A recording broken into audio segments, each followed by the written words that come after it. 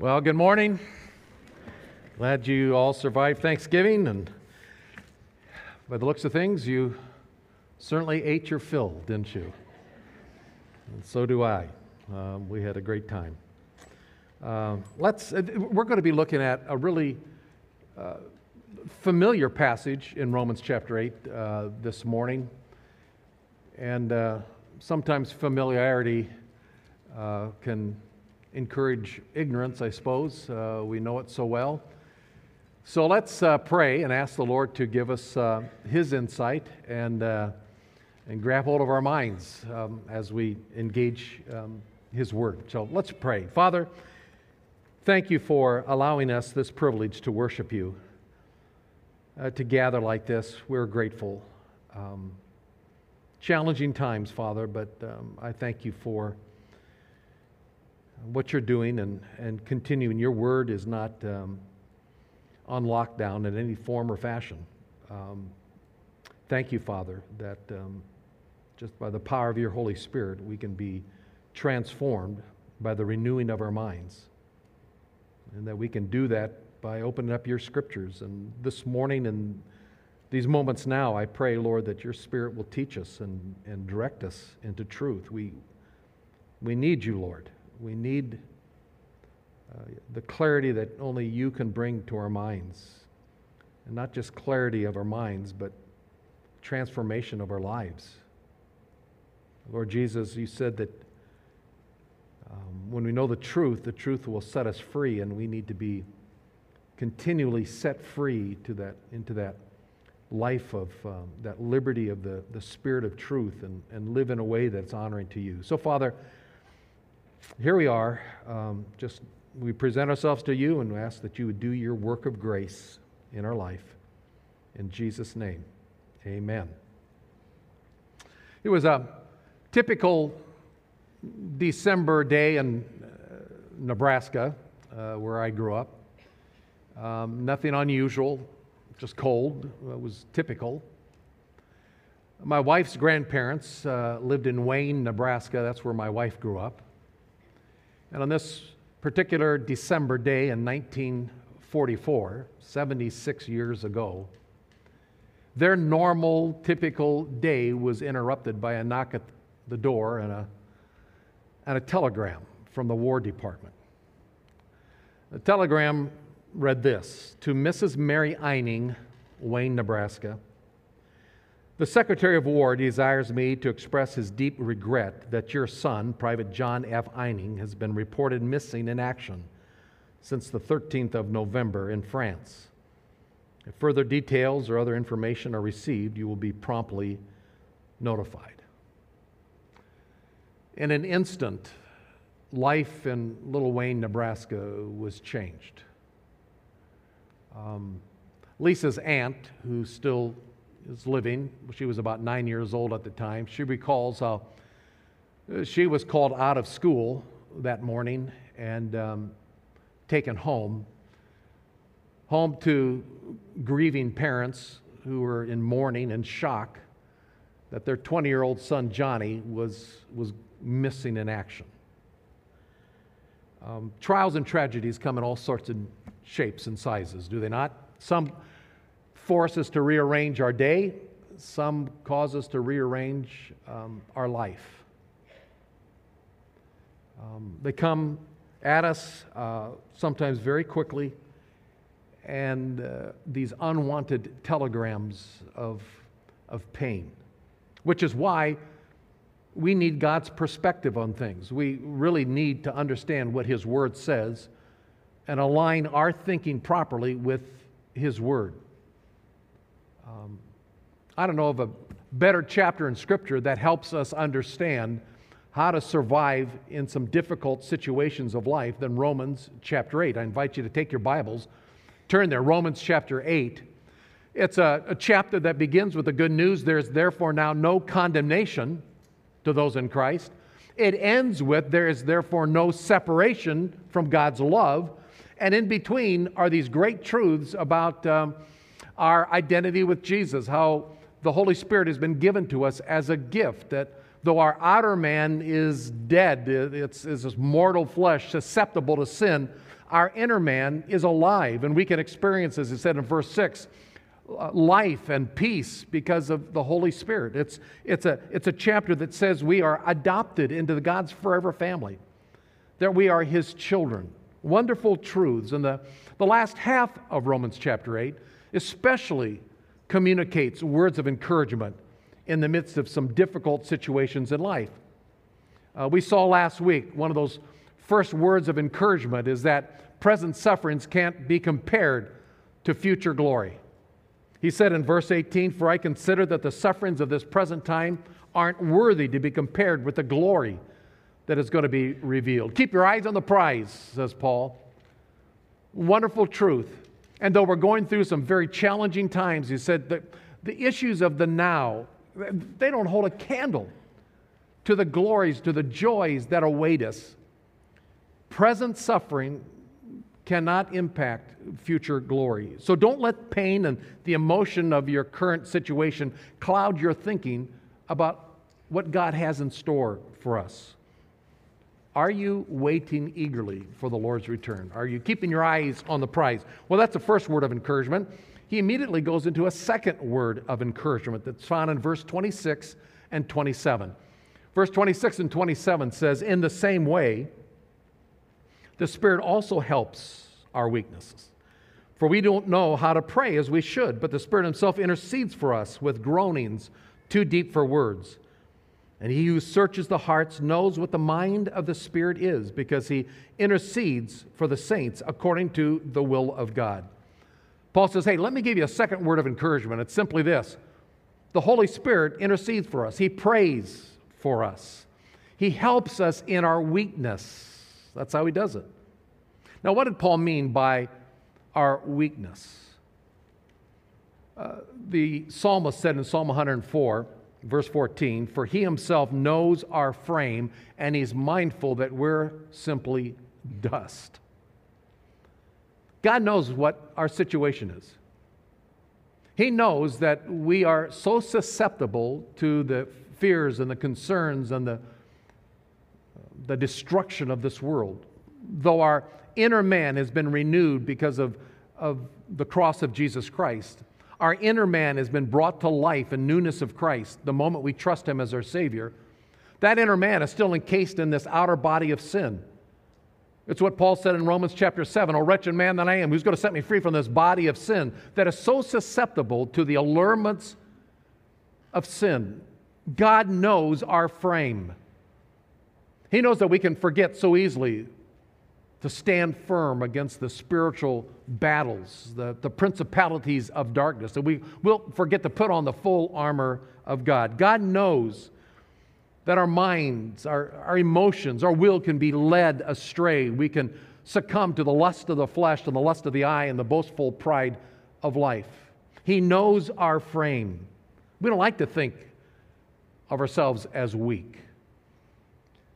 And it's amazing how a little microscopic virus has reminded us how weak we really are and how susceptible we are to even despair. We need help. And God is saying in this passage, I'll give it to you. I'll give it to you through the Holy Spirit. Jesus had said in John chapter 14, verse 16, "I will ask the Father, and He will give you another helper, that He may be with you forever. That is the Spirit of truth." Jesus was heading up to heaven. He said, but I'm not going to leave you as an orphan. I'll give you a helper, the Holy Spirit. The Holy Spirit is our helper. And Paul says there in verse 26, He helps us by coming alongside and lifting our burdens. See, that little four-letter word, help, H-E-L-P, in English is kind of a bit boring maybe. But the word that Paul used here, that is translated help, is a rich term, full of meaning. It basically has the idea it's a word picture almost, of a person carrying a heavy load, and someone comes alongside and grabs hold of that load and aids that person in carrying and lifting that load. That's what the word means. It's used one other time in the New Testament, only two passages. This passage and in Luke chapter 10, verse 40, that Mary and Martha story. Remember, Jesus had come to visit Mary and Martha, and guests were coming, and what was Martha doing? She was busy about in the kitchen, right? She was cooking, she was getting things ready, and then all of a sudden she looks over and there's Mary. And what's Mary doing? She's sitting at the feet of Jesus.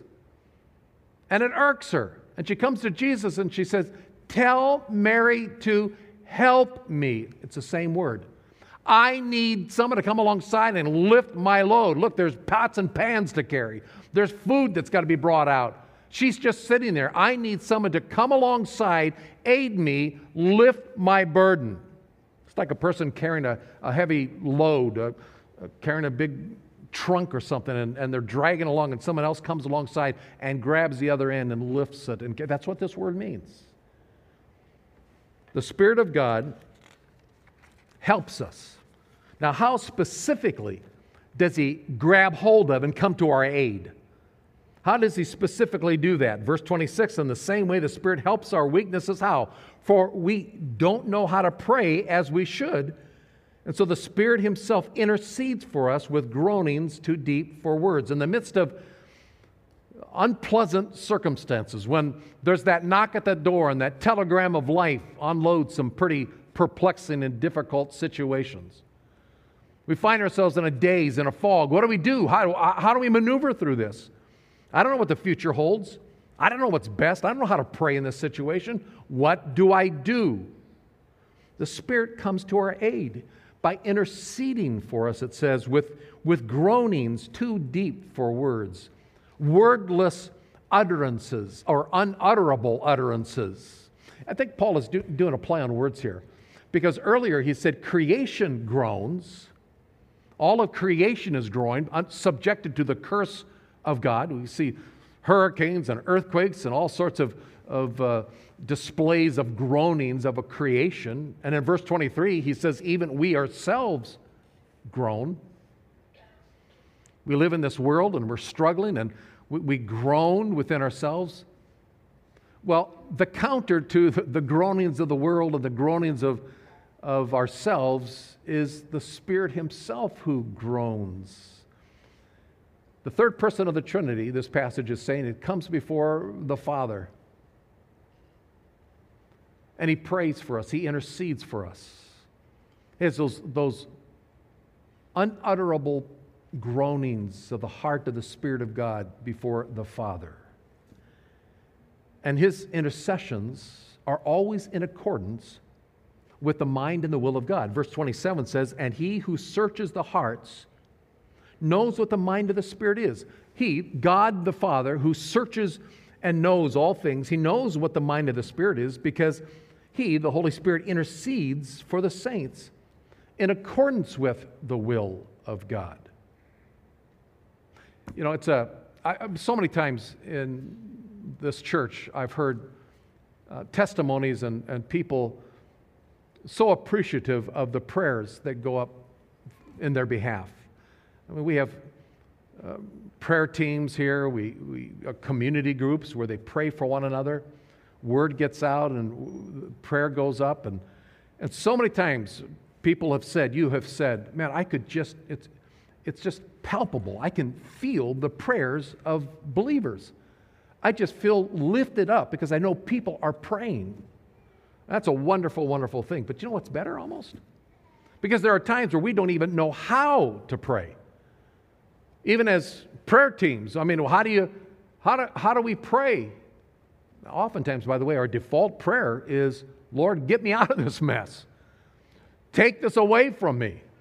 When God may have designed perfectly whatever is that situation to shape us more into Christ's likeness. But the Spirit of God, when He prays to the Father, when He intercedes for us, He never misses the mark. He is right on target. And God the Father understands and He searches the heart of everything. He knows the mind of the Spirit. And as the Spirit groans and these unutterable, wordless groanings before God, they're right on target. They're within the will of God. And a prayer that's prayed in accordance with the will of God is a prayer that's guaranteed to be answered. I hope that's encouraging. When we and brothers and sisters in Christ don't know how to pray, rest assured, Paul is saying, in the midst of the maybe horrendous situations of life, there is someone who is interceding for you before the Father. It's the third person of the Trinity himself. The Holy Spirit is doing that for you on your behalf. Now, I don't know what greater encouragement we can have other than what comes next. Look at verse 28. And we know that God causes all things to work together for good, to those who love God, to those who are called according to his purpose. For those whom he foreknew, he has predestined to become conformed to the image of his Son, so that he would be the firstborn among many brethren. And these whom he predestined, he's called, and these whom he called, he's justified, and these whom he has justified, he has also glorified. Here's a third truth that brings encouragement, I hope, and that is that our sovereign God is always unfolding his eternal purposes. Nothing can thwart the unfolding of God's divine counsel, his eternal purposes for our life. God can take any difficult situation, he can take any bad thing that is happening, and he can work it out for our good. Now, how does that work? How does God do that? Obviously, verse 28 is a very familiar verse. You may have it on some Christian plaque hanging up somewhere. God causes all things to work together for good. Let's unpack it kind of little phrase by phrase. It starts by saying, and we know, and the word that Paul uses for know is this intuitive knowledge about God. It's like, and you know God, right? This is how God works. We know intuitively, but I think the question is, do we really? I think if truth were told, there are many times that we struggle with this whole concept of what do I do with the situations I find myself with. When those telegrams of woe come knocking at our door, do we really know that all things are going to work together for good? Now, Paul is reminding us of this one thing, and it's very certain. God causes all things to work together for good to those who love him. Now, as we move through this verse, I will add this. My translations, and I think the NIV translation actually says, and we know that God causes. Probably in the best Greek manuscripts, the word God isn't found. It's assumed, and so our translations put it in there. If you have a King James translation or an English Standard Version, it says, and we know all things work together for good. The implication is that God is causing all things to work together for good because he is the sovereign, creative God. He can take bad situations and he alone can turn it into good. There's nothing outside of God's control. All things work together for good. That's the next little phrase. Do we believe that? All things. You mean that tragic situation that happened in my life a year ago? 20 years ago? You mean that loss of that job that left us destitute almost, that caused us to move from our family and friends? You mean the death of my loved one? You mean the illness of my little child, helpless, who didn't ask for this at all and is struggling with life-threatening illness? All things work together for good. That's what the Scripture says. Now, how does that work? All things work together for good. Paul's not saying that all things are good in and of themselves. All things, he said, work together for good. Here, a few days ago at Thanksgiving, my 13-year-old granddaughter, Naomi, and I were tasked with making dessert. Yes, it was a challenge. Except Naomi is a very good baker. She loves to bake. And so, it's not that hard. You get the recipe, and you just follow the recipe. You do a couple cups of flour, and you put in, half a quarter teaspoon of salt, and you crack a couple of eggs, and you stick it in there, and you do this, a little baking soda or whatever it was, and you put this stuff in there, and You mix it all together. Now, it would have been weird for us to say, here's a cup of flour, and here's some salt and some baking soda. Enjoy your dessert. You see, it's when it's all mixed to the right proportions and baked at the proper time that it can be something delightful. And if I do say so myself, it was. God is saying here, situations of life in and of themselves, like different ingredients of a dessert, aren't tasty by themselves. But God is sovereign, and He has a way of taking those ingredients, those situations, those pains, those sorrows, those struggles of life, and He works them together. He mixes them with the right proportions at the right time. All things work together for good. Each event in our life is like that ingredient. And God produces good when He takes charge and works it all together. Which means that we cannot judge the goodness of God's work until the final product comes out of the oven. Until God's recipe for our lives is complete, we should never judge the ability of God's cooking. He's working these things out. He's working out His sovereign purposes in our life. He calls us to wait, to persevere, to keep our eyes on the prize. Don't forget that the sufferings of this present world aren't worthy to be compared with what is going to be coming out of the divine oven as He is baking it all together.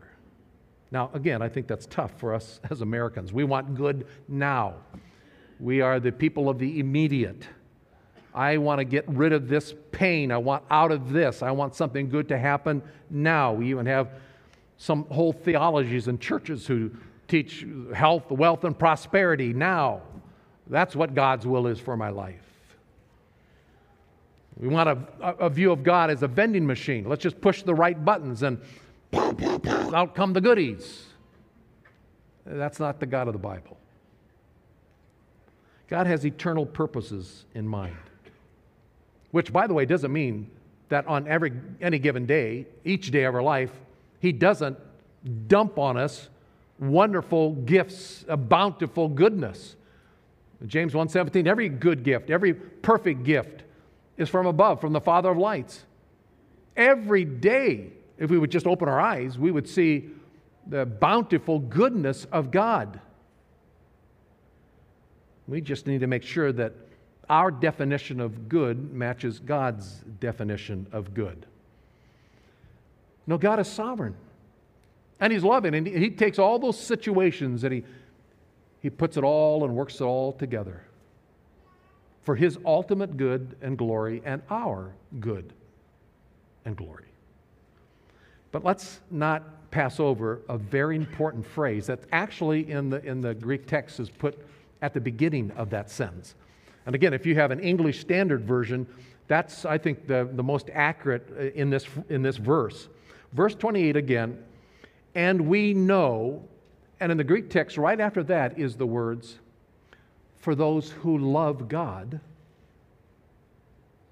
And we know that for those who love God, all things work together for good. It's a very important qualifier. Obviously, Paul is referring to Christians here, born-again believers, people who've put their faith and trust in Christ. But I think even more than that, he's saying all things can work together for good to those who love Him. How do we know we're loving God?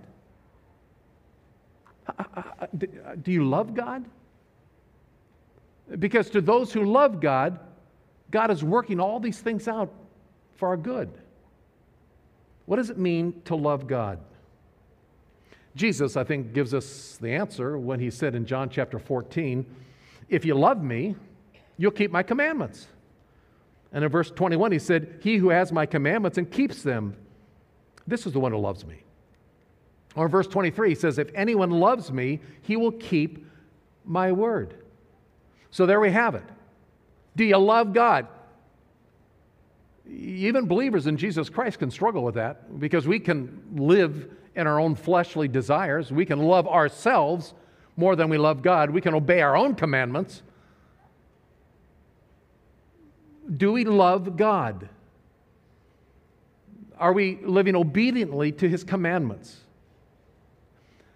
Now, earlier in Romans chapter 8, if you were with us in our study, Paul had written this in verse 3 and 4. He said, "For what the law could not do, weak as it was through the flesh, God did. Sending His own Son in the likeness of sinful flesh, and as an offering for sin, He condemned sin in the flesh." And then in verse 4 he says, "So that the requirement of the law," those are the commandments, that's the heart of God. This is what God wants. He said, you want to love me? This is what it looks like. Here are the commandments. Obey my commandments, and you'll love me. I can't do that, we say. In and of myself, I always mess up. Well, Paul is saying here that the requirement of the law might be fulfilled in us who don't walk according to the flesh, but we can walk according to the Spirit. There you have it. How are the commandments of God fulfilled in us? How do we love God? How do we show that love for God as we obey the commandments of God? Not in our own strength. If we walk according to our own purposes, our own desires, we'll be helpless to fulfill the law of God. We won't be loving God. But Paul is saying in this passage, the requirement of the law is fulfilled in anyone who is walking, not according to your own dictates of the flesh, but according to the Spirit. And those were a couple sermons ago when we talked about that. What it means to walk by the Spirit. He says, set our minds on the things of the Spirit. And when we set our minds on the things of the Spirit, we experience, he said in verse 6, life and peace. We get up in the morning, we say, Lord, there's no way I in and of myself can love you. My default thinking is to love Mark Carey, myself. But Father, you have given me the Spirit within me. And so, Father, this morning I get up and I present my bodies to you as a living sacrifice. Lord, in my helplessness, I cry out to you, take charge of my life today. Take my life and let it be wholly consecrated to thee. Take my eyes, take my ears, take my mouth, Lord. Those things, this outer body, that if I don't follow you today, I'll end up saying, oh, wretched man that I am, who sets me free from this body of sin. Take them, use them for your glory. And so I'm going to take this walk of faith. And I set my minds on the things of the Spirit. I spend time in His Word. I commune with Him in prayer. And all of a sudden, He transforms me. And the fruit of the Spirit starts showing up in my life. Love and joy and peace and patience. It's like the requirement of the law starts being fulfilled in me. I am loving Him because I'm obeying His commandments. And it's all through the power of the Holy Spirit that it's being appropriated moment by moment as I walk according to His power by setting my mind on things of the flesh. And all Paul is saying now in verse 28 is that here's a wonderful promise. You want some encouragement today? You know that to those who love God, who are walking by the Spirit, that's what Paul means, those who love God, those who are walking according to His power each and every moment of the day, all those things are going to work together for good. Because God is a sovereign God and He's fulfilling His purposes. That's what God does. And in the meantime, behind the scenes, the Holy Spirit is interceding for you.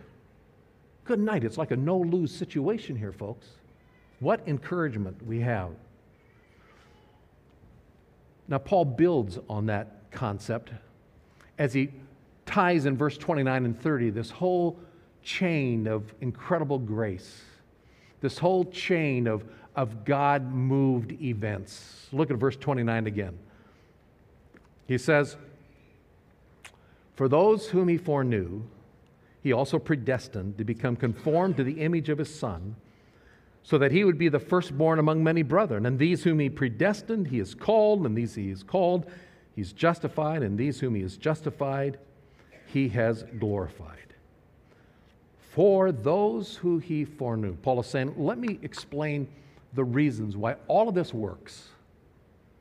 Why you can have encouragement today in the midst of horrendous, maybe, circumstances in your life. For those whom He foreknew, He is predestined. Now, let's not get tripped up over the word foreknow. The word foreknow means much more than just this truth that God knows what's going to happen in the future. Of course He does. That's the concept of the omniscience of God. God knows all things. He knows not only what will take place, He knows what might have taken place, what could have taken place. He knows all the permeations of the future. He knows all things.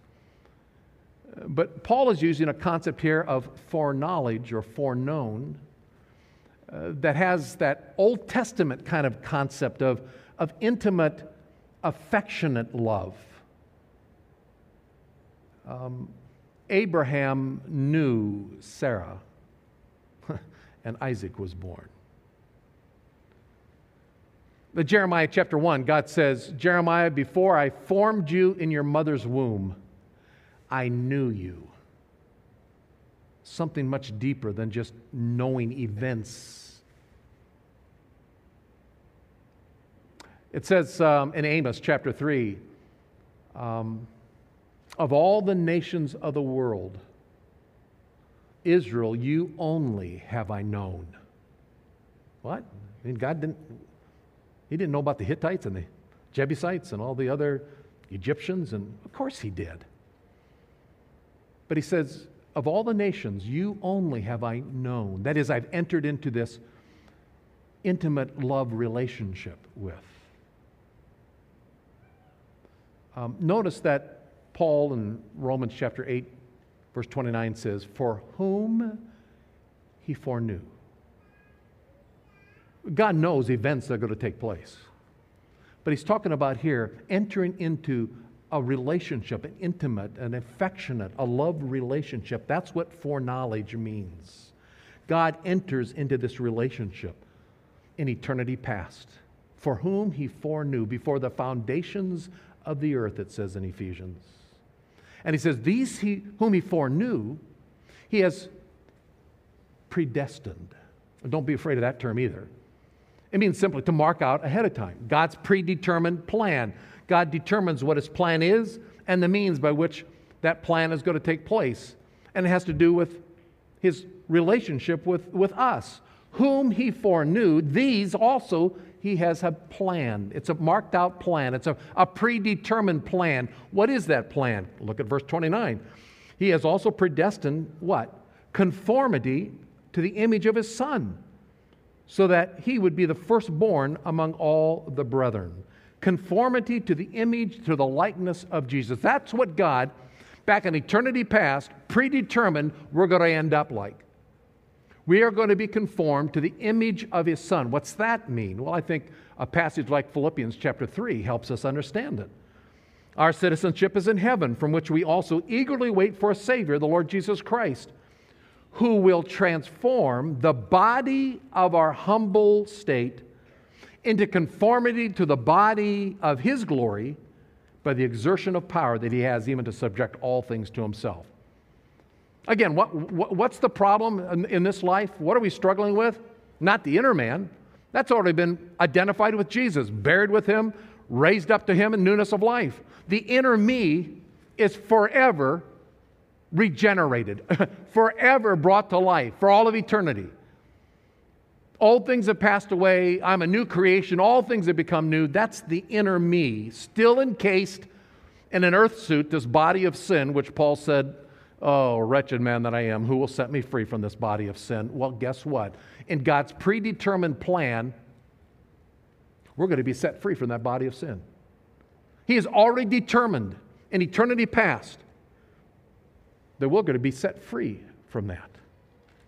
We'll be shaped into the likeness of Jesus. 1 Corinthians put it this way. Paul wrote it to the Corinthians, the first man is from the earth. That's Adam. We're born in this world. We're all born in the likeness of Adam. But then he says the second man, that's Jesus, is from heaven. And just as we have borne the image of the earthy, we will also bear the image of the heavenly. There will be a transformation, a conformity of this old sinful body into the likeness of Jesus. Why? Because it's predetermined by God. He's marked that out beforehand. That's the consummated end, that in eternity past, God set forth. Why? So that, verse 29, the last part, so that He, Jesus, would be the firstborn among many brethren. Jesus is the firstborn. He was the first to be raised to that newness of life from the grave on the third day. He got that glorified body. He's the firstborn, but guess what? There will be many saints that will be share in that likeness. He's the firstborn among many brethren. Why? Because in eternity past, God put His affection and love on us. And He has predetermined that we're going to be conformed in the image of Jesus one day. But how does that come about? Verse 30, and these whom He predestined, He has called. And those He called, He's justified. And back on the farm in Nebraska in 1960, when I was 5 years old, my mom led me to Jesus right there in the kitchen of the farmhouse. She shared the gospel of the good news of Jesus. As a little boy, I put my faith in Christ. In that moment, God called me into an everlasting relationship with Him. The effectual call of God in my life. This word call doesn't mean this general sense of calling. It is a specific, zeroed in. He called me when I was 5 years old. And in that moment when He called me, He justified me. 5-year-old little boy, God gave me the gift of His righteousness. And He declared me right. For you, it might have been when you were a 35-year-old person or a 65-year-old person. But the moment you trusted Christ as your personal Savior, in that moment of time, it was God reaching down and He called you into a relationship with Himself, and He justified you. He acquitted you of all charges. He put the righteousness of Jesus on your account, and He looked at your account now with the righteousness of Jesus, and He said, I acquit you of all charges. I declare you to be right before my eyes in a moment of time. And whom He called, He justified. And then it says, and whom He justified, He did what? Glorified. Did you look in a mirror this morning before you came to church? Because you ain't glorified yet. Neither am I. But you see, God in eternity past foreknew. And He predetermined that it will happen. And all Paul is saying is, it is as certain and sure as our calling and our justification. We are as good as glorified. It's past tense. He views it as, it's already a done deal.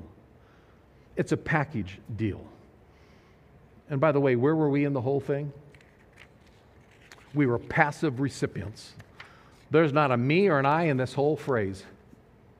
God was the one who foreloved me. God was the one who predetermined this. God was the one who called me. God was the one who justified me. God was the one who glorified me. I wasn't anywhere in the picture other than the sinner who was in need. And God did all this. Here's the encouragement Paul is wanting to give us today. No matter what we're going through, no matter what the situation is, the third person of the Trinity, the Holy Spirit Himself, is before the throne of God, and He is interceding for us. In the days and the fogginess of pain, the Holy Spirit is right on the mark, and He's praying and interceding for us. And as He does, God is fulfilling His eternal purposes for our life. And He's working all these things together for our good, and ultimately for that ultimate good that we're going to look like Jesus. As John said in 1 John 3, for we're going to see Him as He is. And we'll come putting off this mortality, and we'll put on immortality, and we'll be with Him forever and ever. That's His plan for us. His sovereign purposes that He is fulfilling. And that's why Paul could say in the next verse, which we won't look at, but he simply says, what shall we say to these things? What's the conclusion? And he says, if God is for us, who can be against us? We'll look at that in a few weeks. 76 years ago, Lisa's dad went missing in action. And that household in Wayne, Nebraska was thrown into despair. 9 days later, however, there was another knock at the door, and another telegram was delivered that said, to Mary Eining, Wayne, Nebraska, am pleased to inform you your son, Private John F. Eining, returned to duty for December. He was found. He eventually got out of the war and married Lisa's mom, and they had 3 children. Lisa was one of them. And eventually, that second child, my wife Lisa, was the first in her family to trust Christ as her Savior. And God used her to lead her dad and mom to a saving knowledge of Jesus Christ, who are in heaven right now, enjoying the presence of the Lord. You see, God had a plan, and He was working all these things out. And even when the telegrams of woe come our way, rest assured, God is working it out for our good, for His glory. Because as the poet once said, my life is but a weaving between my Lord and me, and I cannot choose the colors, He worketh steadily. Oft times He weaveth sorrow, and I in foolish pride forget He sees the upper and I the under side. The dark threads are as needful in the weaver's skillful hand as the threads of gold and silver in the pattern He has planned. And not till the loom is silent and the shuttle ceases to fly shall God unroll the canvas and then explain the reason why. There will be things in our life that we just won't be able to figure out. And that 3-letter word will hang over it over and over and year after year. Why, Lord, why? And all Paul is saying this morning in this passage is take courage. You've got someone praying for you in the presence of God, and He's right on the mark. It's the Holy Spirit, and He's interceding for you. Take courage. And take courage because, you see, there's a sovereign God, and He's tied the eternity past of His forelove and His predetermined plan with the present and ultimately with the eternity future. This wonderful thread of God's magnificent sovereign grace that He's unfolding in your life. Take courage. Because when that loom is silent and when the shuttle ceases to fly, that canvas will be rolled out and we'll go, oh, that's the reason why. It says nothing really about us. It has everything to do with God's faithfulness. What a faithful God. What a faithful God to unfold the purposes for your life and for mine. Do you know Him? Have you put your faith in this faithful God? Have you come to that point in your spiritual journey that you've come to the conclusion, I need a Savior? Because the Bible says no amount of goodness that we do, nothing that we can bring to the table will ever earn a spot in heaven. It is not by works that we do, the Bible says. It's a free gift.